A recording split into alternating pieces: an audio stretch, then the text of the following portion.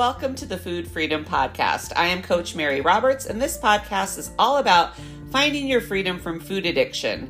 And we're going to talk about all things related to food addiction and recovery. Let's dig in.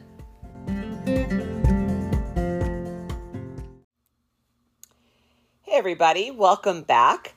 Today I want to talk about the cycle of emotional eating. So I didn't realize till recently that the topic of emotional eating was kind of controversial. I have learned that there's a whole camp of people, non-professional and professional alike, that says emotional eating is just fine and dandy, that it's an actual coping mechanism. I'm sure it will come as no surprise to you that I wholeheartedly disagree with this concept of emotional eating being good for us. I personally think it falls under the category of using food for things that it's not intended to be used for. I'm not saying that it's not okay to go out to eat to celebrate someone's birthday or to celebrate an accomplishment, something like that. It's not the same thing. Being in a pattern of destructive emotional eating that keeps you from filling your real needs, that keeps us dependent on using food for self-soothing, and it can potentially steal our peace of mind and harm us physically, and that is a problem. So in the world of Ed, many of us receive emotions as hunger signals.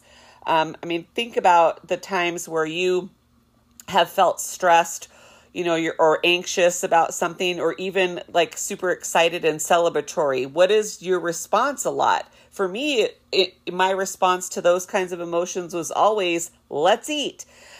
So it's likely that we receive these, our emotions as hunger signals because, we have this lifelong pattern of responding to emotional events and situations with food. So first, let's go over the difference between true hunger and emotional hunger. True hunger is a physiological, physical need for food. It's a need for fuel so that our brain and our body can function adequately. It's so that we have enough, nutrition to function every day, doing all of the things that we need to do. The least of which is I'm not talking about the stuff that we plan to do, but our body, the human body, needs an adequate amount of nutrition every day for all of our systems to run optimally. Emotional hunger is a psychological desire for food with the assumption that it's going to make us feel better somehow. So a lot of us feel emotional hunger when we are in a danger zone. So those of you that are familiar with my food freedom program have heard me talk about the danger zone before. So danger zones are those times and situations in our life that we have made eating decisions that we end up regretting or feeling bad about.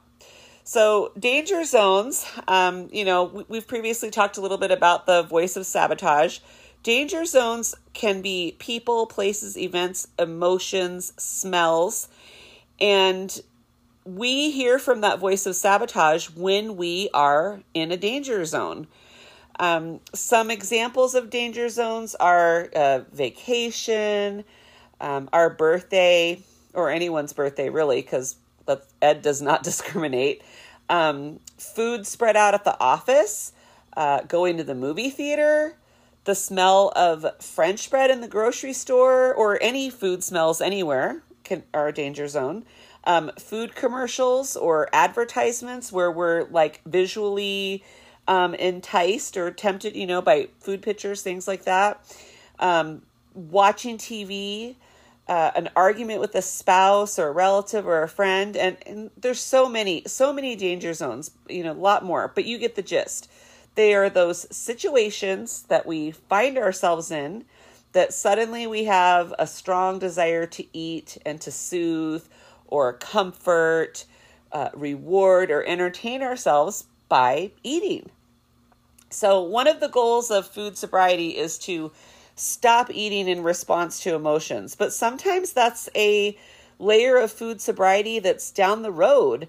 And, that that we need to tackle that, later. And initially, for a lot of people, that first layer of food sobriety is just about, putting the right things in our mouth, eating foods that nourish us and fuel us, putting the right things in our mouth, whether we have the right motivation to eat or not. So, that first layer of food sobriety, maybe we are still emotionally eating, but at least we're not eating foods that are harmful at that point, right? Like, so we just one thing at a time.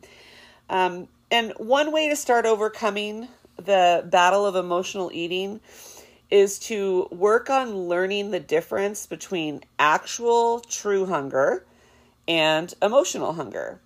So I usually recommend a simple test, and it may or may not work for you or for everybody, but it has worked for me and dozens of my clients, and I call it the egg test. So if you were to say to me, oh my gosh, Mary, I am so stinking hungry right now, and I respond by offering you a plain boiled egg, if your reaction is, oh my gosh, thank you so much, I'll take it, then you are very likely really, truly hungry.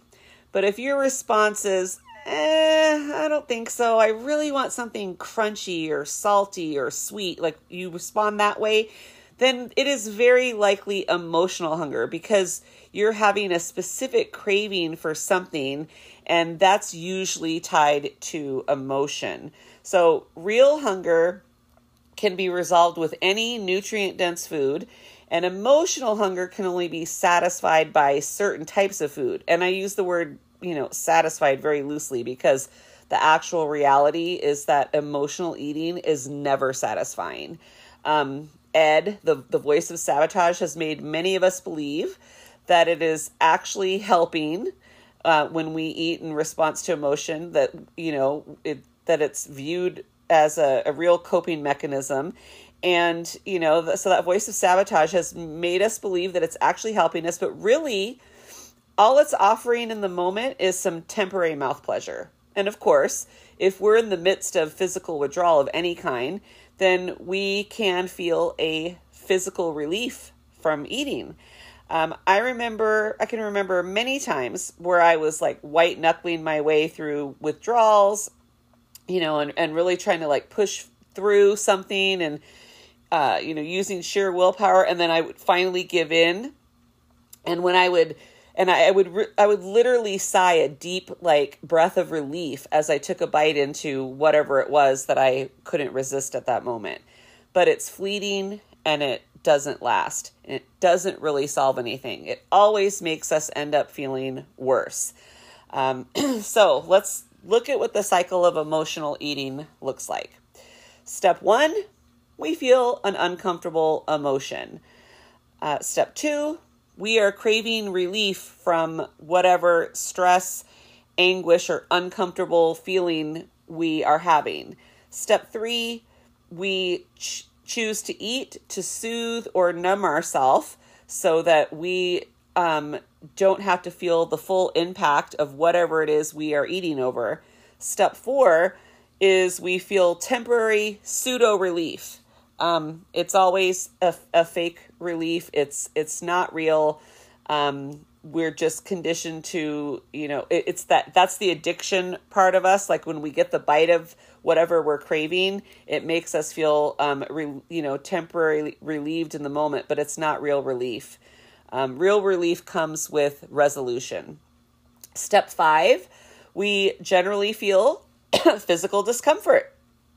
Step 6, after we feel that physical discomfort from eating, we then feel guilt, shame, or fear attached to the fact that, we ate when we knew it really wouldn't solve anything. And then a lot of times it's guilt over what we ate, because we generally choose the hyper palatable, sugary, addictive foods when we're in that cycle. And step 7 is we repeat the cycle. So the voice of sabotage repeatedly convinces us that food's the answer, that food is the solution for, just about everything. Any problem we have, let's eat. Like that's kind of the pattern.